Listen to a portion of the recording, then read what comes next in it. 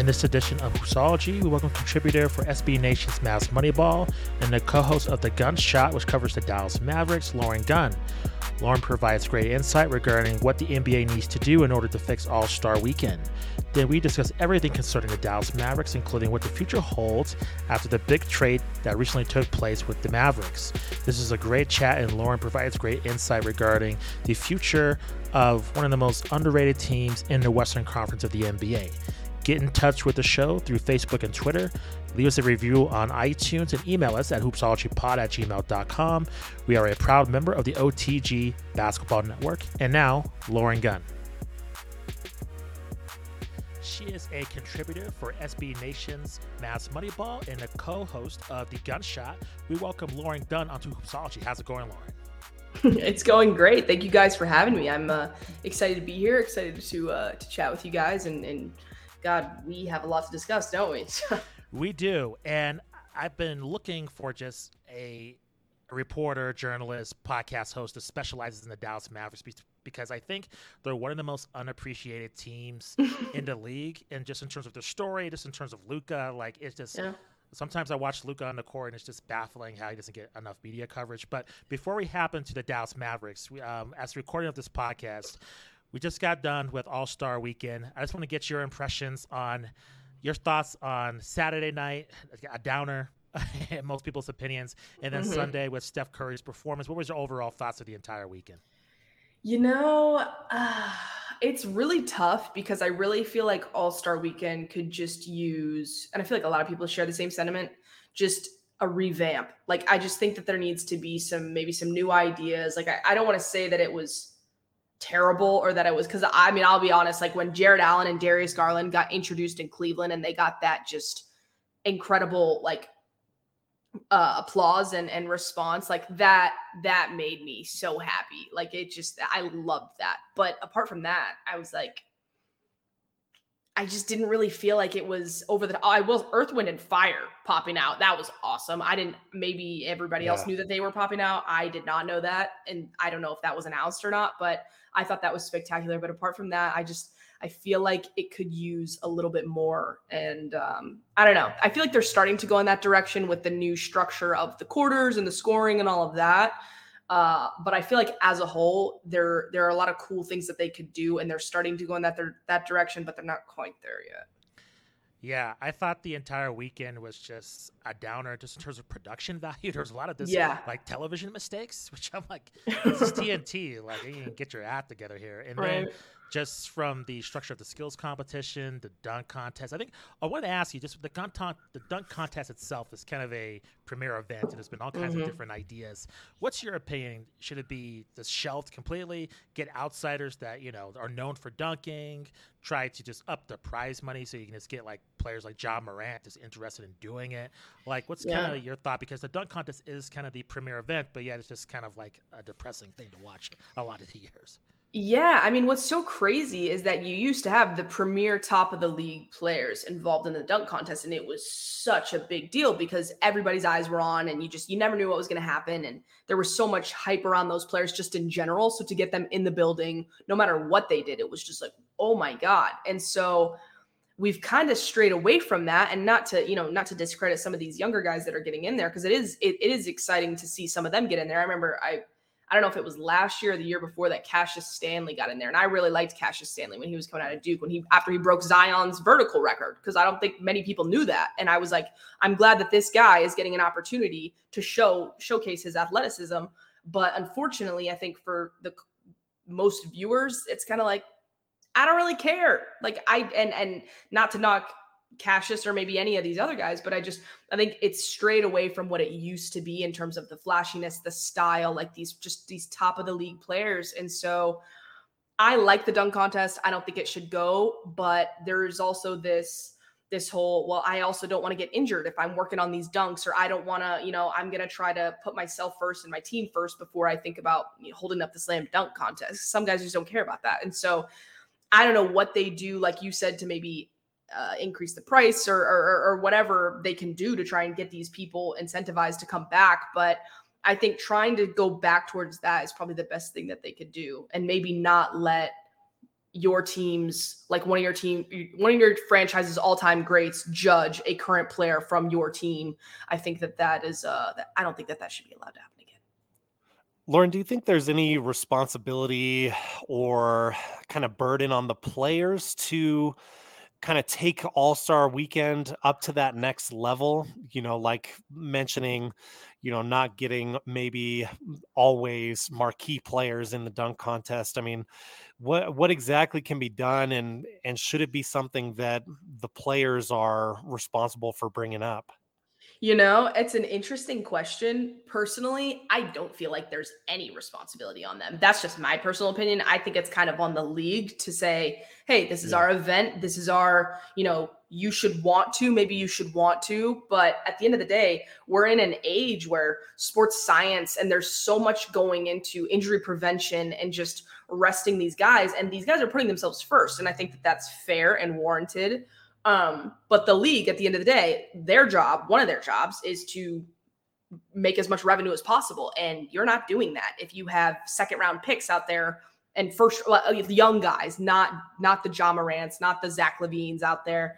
And so I think it kind of falls on them. And so I feel like maybe not everybody will agree with that. But in my opinion, if it's your event, you gotta find a way to get the most people watching, get the best people involved. And it's just like any other business, it's like going to the Super Bowl or it's like with the Super Bowl, who are we going to do for our halftime show? Who is going to be the most engaging, exciting? Who is everybody going to look forward to seeing? And if, you're getting potentially like a band off of the street that maybe no one has heard of, like that's kind of how I would compare it. Like, I feel like that, okay, let me not say that because I feel like that's degrading, but I just feel like you've got to maximize that when you're putting on an event. And so I don't know. I don't know what they can do to control that. I think maybe they're still trying to work that out, and maybe it is a sort of meet in the middle somewhere down the line. I don't know. Yeah, and along those same lines, same sort of discussion. I mean, what role do you think social media has played in all this? I mean, do you think it's more of a help or a hindrance when it comes to All-Star Weekend? God, that is also a great question. I want to say it's hard because from different perspectives, I think in a way, I think there could be an argument that it hinders it because, for Mhm. example, I remember, oh God, what day was it? It might have been like Friday or something. Ja Morant did his first Instagram live where he was hopping on the plane to go to Cleveland. And I was watching and I was so entertained by that. And like, I saw him there. I saw him like at the All-Star game. Like I saw him around and like, I got my Ja Morant fix, but like, what about the dunk contest? You know what I mean? Like those are where a lot of Mm. people who maybe haven't seen him are going, like that's your opportunity to see him in that capacity. But I feel like I got from him alone and from so many others, I got so many All-Star weekend content already that maybe it does hinder it in a way, but that's not something that anybody's ever going to be able to control. So again, ultimately, I think it will fall onto the league to find a way to really incentivize these guys to, or maybe they put pressure on, front offices and management to say, hey, you should have some real contract incentives to be Mm. involved or top 2 in the dunk contest or something like that, which again, that's really niche with really specific kinds of players. So I don't know how you do something like that, but I think it ultimately will go back to the league to try and get this back in the place that it should be, because I also feel like a lot of people look at like a couple of my friends that do podcasts and all this stuff. I was kind of asking them, what are you doing this weekend or whatever, and they're like, I'm taking the weekend off. Like it's kind of just like a non-event. I don't really feel like I need to be doing like by the minute, by the hour all-star coverage. Like I feel like for a lot of people, it's just time off, and that is crazy to think about. You mentioned there being, more potentially that you see ideas they could try out for All-Star Weekend. I'm curious to just ask what some of those ideas would be. And then also on the other side, could it be a better experience for everyone to scale back and like have simplicity be the key? Like Saturday night is 3-point contest, dunk contest, and we're going to have awesome entertainment, awesome music, maybe Yeah. some comedy or like something Yeah. like that. So I'm curious to pick your brain on ideas for that, and then also if less could potentially be more. Yeah, I like the less is more idea. I think there's definitely something there. Personally, I think the skills challenge has got to go. I think the only entertaining as part of that is the half court shot. And honestly, I didn't even watch it this year. If so, I don't even know if that still happened because I don't really care for it. And so that to me has got to go. I'm a fan of the 3-point contest and I'm a fan of the dunk contest and the All-Star game. The Rising Stars game, yeah. I don't know that I'm for me, if there's a young player in the league that I want to watch, I'm going to go watch him. I don't need a Rising Stars game to watch. So that's kind of how I feel. Something that I would really like to see them do, and I don't know that they could do it, next year or the year after that, but incorporate these, the NBA Africa League or some of these other leagues around the world, because the NBA is so focused on expanding globally and incorporating just more and more people and expanding and allowing more audience. And so I think somehow getting some of these guys to come over, obviously, we're still in a very uncertain time right now with the pandemic, but maybe if things kind of stabilize in the long-term future, maybe there provides to be an opportunity where you can bring all these guys together. And then that is a massive stage for some of these guys who are working their tails off over in any of the other NBA leagues to try and get to this next level.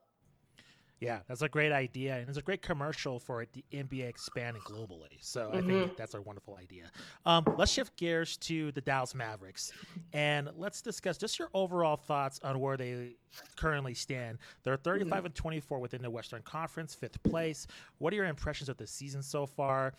Have they exceeded or have they let you down in terms of when we first were entering the season in terms of how this team's performed so far? Yeah. So in terms of record, I'd say they're probably where a lot of Mavs people expected them to be. I think with Luka, everybody was okay, this team is at least 45. Some people are at least 50 wins easy with how good Luka is. And that's just some people's opinion. I'm kind of somewhere between maybe the 48 mark. But yeah, I think in terms of record and success, they had a tough road win in Miami just a couple of days ago, but then they dropped to the week before at home against back-to-back against OKC and Orlando. So if there's anything that I've learned watching the Mavericks in recent history, sometimes they'll surprise you, good or bad, and you just got to roll with it. But overall, just like any other team, you got to step back and take the bigger sample size and kind of see what they can do. So when it comes to record success, so far I've been kind of, okay, this is what I expected, but it's the defense that has really surprised me because they're 5th in the league in defense right now. And we were expecting an improvement just based on Coach Kidd and what he was saying that he was really trying to prioritize and understanding what Rick prioritized in the last system. So I think a lot of people were okay, we can expect to have a slight improvement, but to be 5th is and I don't know if that will be sustainable given the changes that we have just decided to do. But yeah, just the defense is overall is different. And Luka, one thing that I don't think a lot of people, it's not that people don't realize it, but it's not that. It's sometimes if people don't watch, they think Luka, they just assume he's this liability. He's, this out of shape, just disaster on defense, and that is not the case. He's actually kind of similar to Dirk, and not that Dirk was an elite defender by any means, but Dirk had a good knack for where the ball was going to be to reach his hand there and get a couple of kind of just easy steals. And Luka kind of has that same little aspect to his defensive game, and so he has the mentality. His leadership on the defensive end, along with some of these other guys like Dorian Finney-Smith, Maxi Cleveland, they're all taking so much pride defensively as a team. And so seeing them not just individually, but as a team kind of step up to the plate has been amazing because it's not like these individual guys have just become elite defenders. It's the fact that the communication is there, the continuity is there, and they're kind of bridging the gaps and limiting those mistakes. And so for me, it's been the defense and low turnovers all year have been definitely the biggest things for me. So I want to ask you, Lauren, and this is something that you follow this team all the time. So I do. A lot of, I guess, casual fans, I don't think they understand kind of the dynamic with Luka and Kristaps Porzingis. And I want to, before the trade happened, can you kind of take us into their relationship? Yeah. Why didn't they get along? because I would think when he got traded, I would think their games complemented each other, and I just thought they Mhm. would have that common bond. But it seems like it was oil and water. So I just want to get your thoughts as to what went wrong, what Mhm. could have been, I guess, tools to prevent the ultimate, I guess, negative for Porzingis to be ultimately traded. Like, can you Right. just walk us through kind of beginning to end what really soured these two and ultimately led to Porzingis being traded? Yeah, so it is a crazy kind of roller coaster ride. When he first got traded, everybody was pumped. Everyone was like, "Oh, the Mavs fleeced the Knicks, whatever." But everyone was so excited in Dallas about pairing Luka so early with someone who had shown such, a high ceiling. And so there was a lot of excitement, but there was also a lot of pressure. And not that that is any sort of, rationalization or excuse or anything like that. But as time went on, it was like, okay, this team has to be they have to be performing at a high level. They have to be able to make it to the playoffs and get further and further. And as time went on, it seemed like the Rick, Porzingis, Luka leadership, and it was Rick at the top. It was always Rick at the top, but it just didn't seem like there was communication or camaraderie, and it was awkward sometimes. And because it got to a point where people were celebrating on Twitter if they even saw Luka and Porzingis high five. And it wasn't that they didn't, isn't that crazy? It wasn't Yeah. that they didn't like each other. It was because they both, and I believe this 100%, especially since this season, getting to be around them more so than ever in the past. They both just want to win. They're both friendly guys. They both just want to win. That's it. And so last year, and even kind of going into the year before that with Carlisle, it was very clear that he was given a specific role and he was asked to do specific things, and more so asked to not do other things. And so he did it, and he just kind of put his head down and did the work. But what he was being asked to do was just stand in the corner, don't post up, don't be creative, New York Porzingis. Don't be like, we need you to be this. And so because I guess they wanted to maximize spacing, efficiency, and they didn't feel like him in the post was efficient. And so over time, he kind of you take a guy out of the game that they're used to playing, and you got to do something with that. And sometimes it's not so easy to just all of a sudden re-identify and have a completely new game. And so with Porzingis, I don't think it was as much him not liking Luka as it was him getting building up more and more resentment for Rick Carlisle and the system that showcased Luka. And so over time, Porzingis, that he kind of sours. You see him getting disengaged on defense. And again, you come back to Luka. Luka just wants to win. He wants everybody on all the time. And if you're disengaged, not there, because, and granted, everything that he was dealing with mentally as a result of, having to play in this system where you are just asked to stay on the side and kind of take a back, not just a back seat, but a way in the back. I'm third row back seat. But also be expected to magically put up 20 and 10 when you're not even given the looks. It was kind of madness to watch. And so he becomes disengaged. I don't blame him for that. I've seen that a million times. And so over time, then he's disengaged on defense. The defense starts to lack. Luka gets angry because he's like, what are we doing? Who's in charge here? And then all of a sudden there becomes this resentment between Luka and Rick. And it becomes very clear that they're certainly not Monty Williams and Chris Paul, because I can't tell you how many times I've told people that last year in the finals, when I would see Chris Paul and Monty Williams, and they would be hugging and laughing and crying at times. And just, there was such a bond there. It was that was never the case in Dallas with Luka and Rick. Dirk and Rick, different story. Luka and Rick, it just wasn't there. And so you kind of ultimately over time, a lot of the blame was on Porzingis for a little while, but then more and more light started to get shed on the situation after Carlisle left.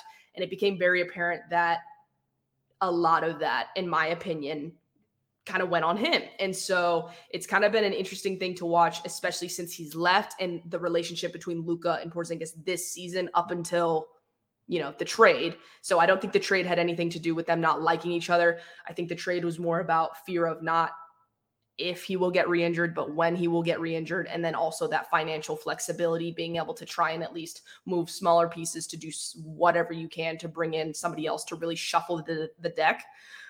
So I don't think there's any bad blood between Luka and Porzingis.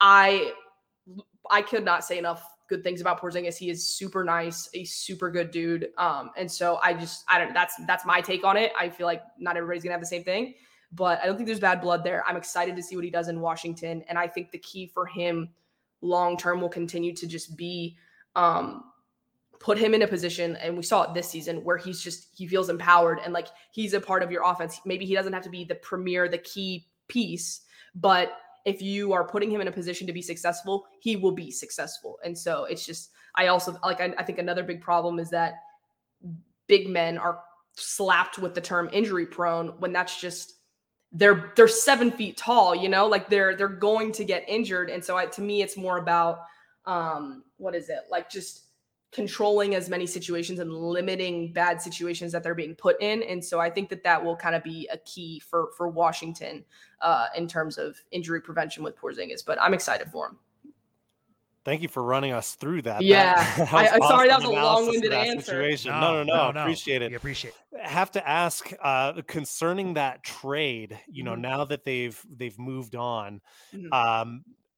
With Dinwiddie and Bertan coming to the team, do you see either of those pieces as long-term mainstays on the team? Is that kind of what we're going to see this next half of the season? And was your reaction and local reaction to the trade? Yeah, that's a good question. So first reaction, I was floored because that morning it got reported that there was a conversation with Toronto for a Porzingis package. I'm not sure if you guys saw it because it was very brief. And then it was just like, we're moving on because it was trade deadline day. So it was chaos. It was very brief. Jake Fisher reported that there was a very loose conversation between Toronto and Dallas surrounding Goran Dragic. And when I saw that, I was like, oh my God, this is it. And I was thrilled about that. It was a Porzingis talk. And I was thrilled about that because I was like, Goran he'll be the main contract in there and he's on an expiring deal. And I would assume that he would re-sign in Dallas on a way lesser dollar amount. And so I felt like that was an opportunity for us to get off of the Porzingis contract. And at that time, the only contracts that they had that would have made it work were Chris Boucher / Kim Birch and Precious Achiuwa. So it would have been a package of those three. And I was thrilled with that because I love Precious Achiuwa. And I was like, this is a great opportunity. I honestly think it's a good opportunity for Toronto if they're okay with the financial implications of it, because they have nothing to lose. Like if Porzingis doesn't work out for them, which you've got Pascal who does everything. And so if you put him in the front court with Porzingis, I don't hate that experiment. And if it doesn't work, well, then you just move on and you still have your great young core. So I didn't hate that for either side. And I was hoping that would happen. But then the first thing that gets announced is Spencer to Dallas. And I was like, not totally surprised by that because Dallas showed interest in the summer and it just didn't happen. But then very quickly followed up by a tweet that says the Mavericks are sending Kristaps Porzingis to Washington. And I, in that moment, was incredibly actually my response, and I can't even believe that this was my response, but I was like, oh my God. And I kind of started laughing, is this really happening? I was so in shock. And then I was actually recording a live podcast at the time to do reactions. And I was like, we better be getting Denny or Gafford or somebody young, because I swear to God, if we just send Porzingis just to move off of it, oh man, I'm going to be livid. And then I get the tweet that says Dallas is getting Davis Bertans as a part of this. That was when I said we better be getting one of their young guys. I did say Rui, which looking back is ridiculous. We would have never gotten Rui in that deal. But I was like, at least get somebody young, because you're not just I understand Porzingis' contract is not great, but he's almost at the end of it, which is crazy. He's putting up good numbers. And the Spencer Dinwiddie contract, there was rumors that was a bad situation. And the Davis Bertans contract is arguably worse than Porzingis's. So how do you not take back a young guy or a future pick way down the line, or 2 second-round picks or something? And so I was very disappointed, as were a lot of Mavs fans.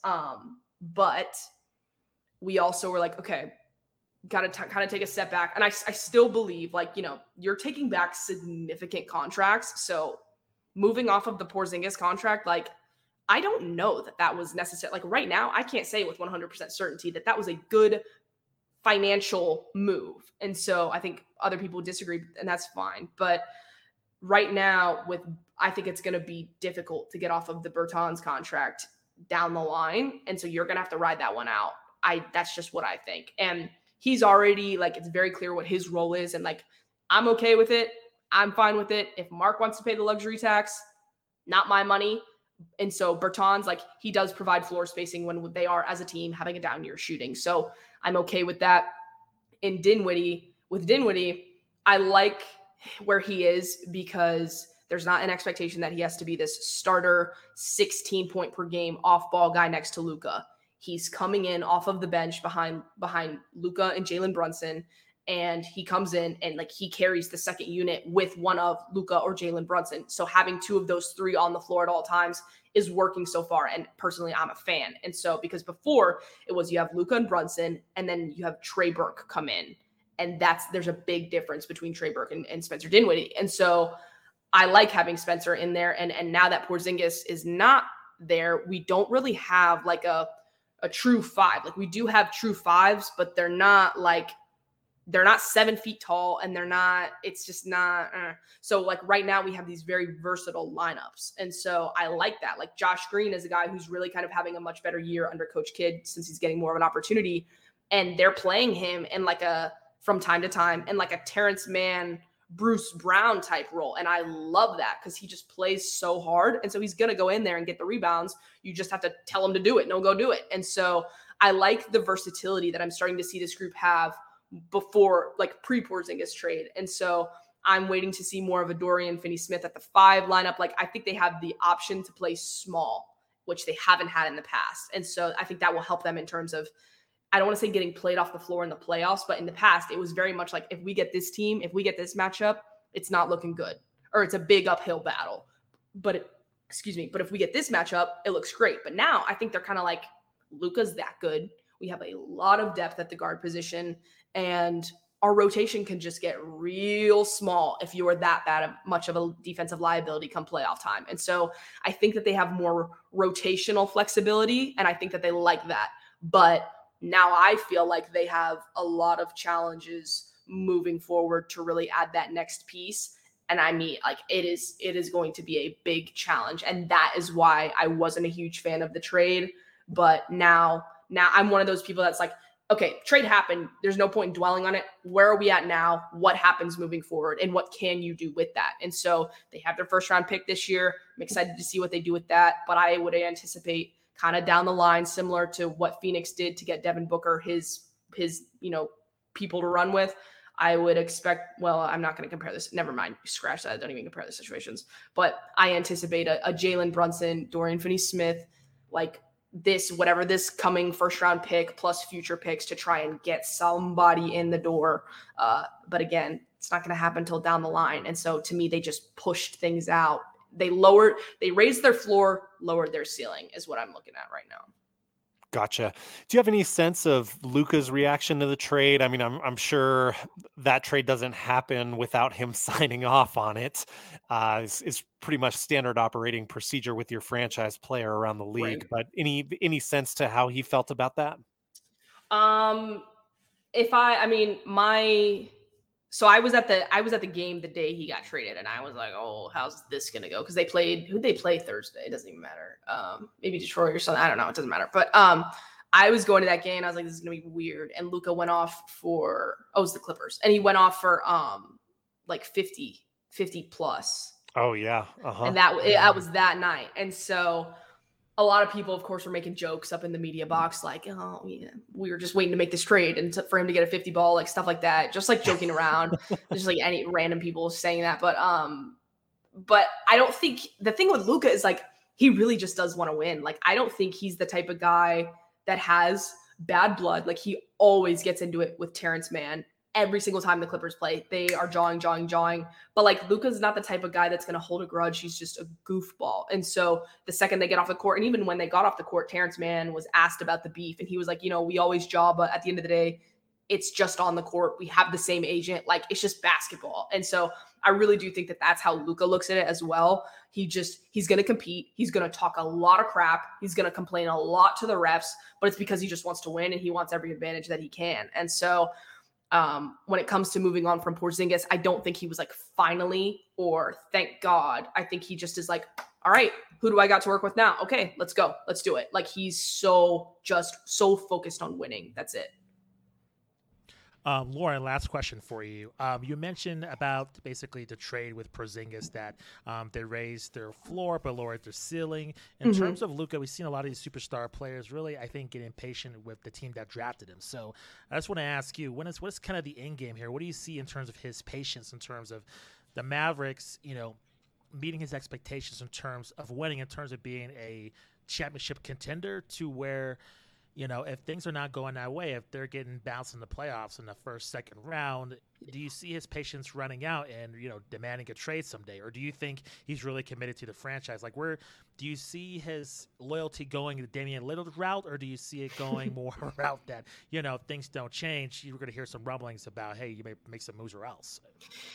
Yeah, it's the day and age that we're in. I don't think you can be so naive to say Luka is the next Dirk. He's here to stay. I just don't think you can say that anymore. I do still think that there are those Damian Lillards out there, and the Giannis, well, we'll see on that one. But the guys that want to stay, I think they're still out there. Not saying that Luka isn't one of those guys or can't be one of those guys, but pre-Porzingis trade, it was like, I see a path. I can see a path, the gaps to fill, the needs that they need to address. And Luka is that good. Maybe they can get there. Now, don't see the path. They have so many challenges in terms of luxury tax that's going to be paid, bad contracts to move, no draft assets to work with. So you're gonna have to bank on these relationships that he's building at All-Star Weekend and has had, in the past. And again, that's why they brought in Kidd. That's why they brought in Nico. They brought them in because of their relationships and to surround him with talent. So, that's whatever, but it hasn't happened yet. So until it's happened, it hasn't happened, kind of thing. So right now, I don't see the path, and they need to communicate with Luka what the vision is, who their targets are, and what their short-term plans are and long-term plans are to try and really get him where he needs to go. And he needs to be on board with it. And again, I've said it a million times, he just wants to win. So if they're all communicating and there is a reasonable path, I think everybody's going to be fine for the time being. But in Dallas, it does feel like the clock is already ticking. And so when you make a move like this, that before you had your number two, granted, some people might be like, he's not good enough to be a number two. Whatever. He was either your number two or number three. Now you don't even have that. And so, again, it's a really difficult path to now find yourself on, and they are going to have to get really crafty. And so I'm nervous about that because I don't think I've ever not seen a path for any team. I feel like for any team, I'm like it's rare that you can't see a path. You know what I mean? Especially when you've got someone like Luka. And so they're going to need to have a lot of things go their way if they want this to pan out the way they want it to. Lauren, we appreciate you coming out to the show. Please let our audience know where they can find you on social media, where they can find your podcast, and then any other things you're working on with the Mavericks coverage. Yeah, well, first, thank you guys so much for having me. This was super fun. Awesome questions that you guys had. I loved this. But yeah, you can follow me on Twitter at the Lauren Gunn with 2 N's. I do cover the Mavericks and write for Mavs Moneyball. And all my, like you said before, all my podcasts that I do with my brother, Grant Gunn, the Gun Shot, our links will drop through there. But I do love talking about any team, the NBA as a whole, anything. So if you want to come talk hoops, you got any trade scenarios, whatever you've got, I am always looking to talk to more people. So yeah, thanks again, guys, for having me. Awesome, Lauren. Thanks for your time. Truly appreciate it. Absolutely.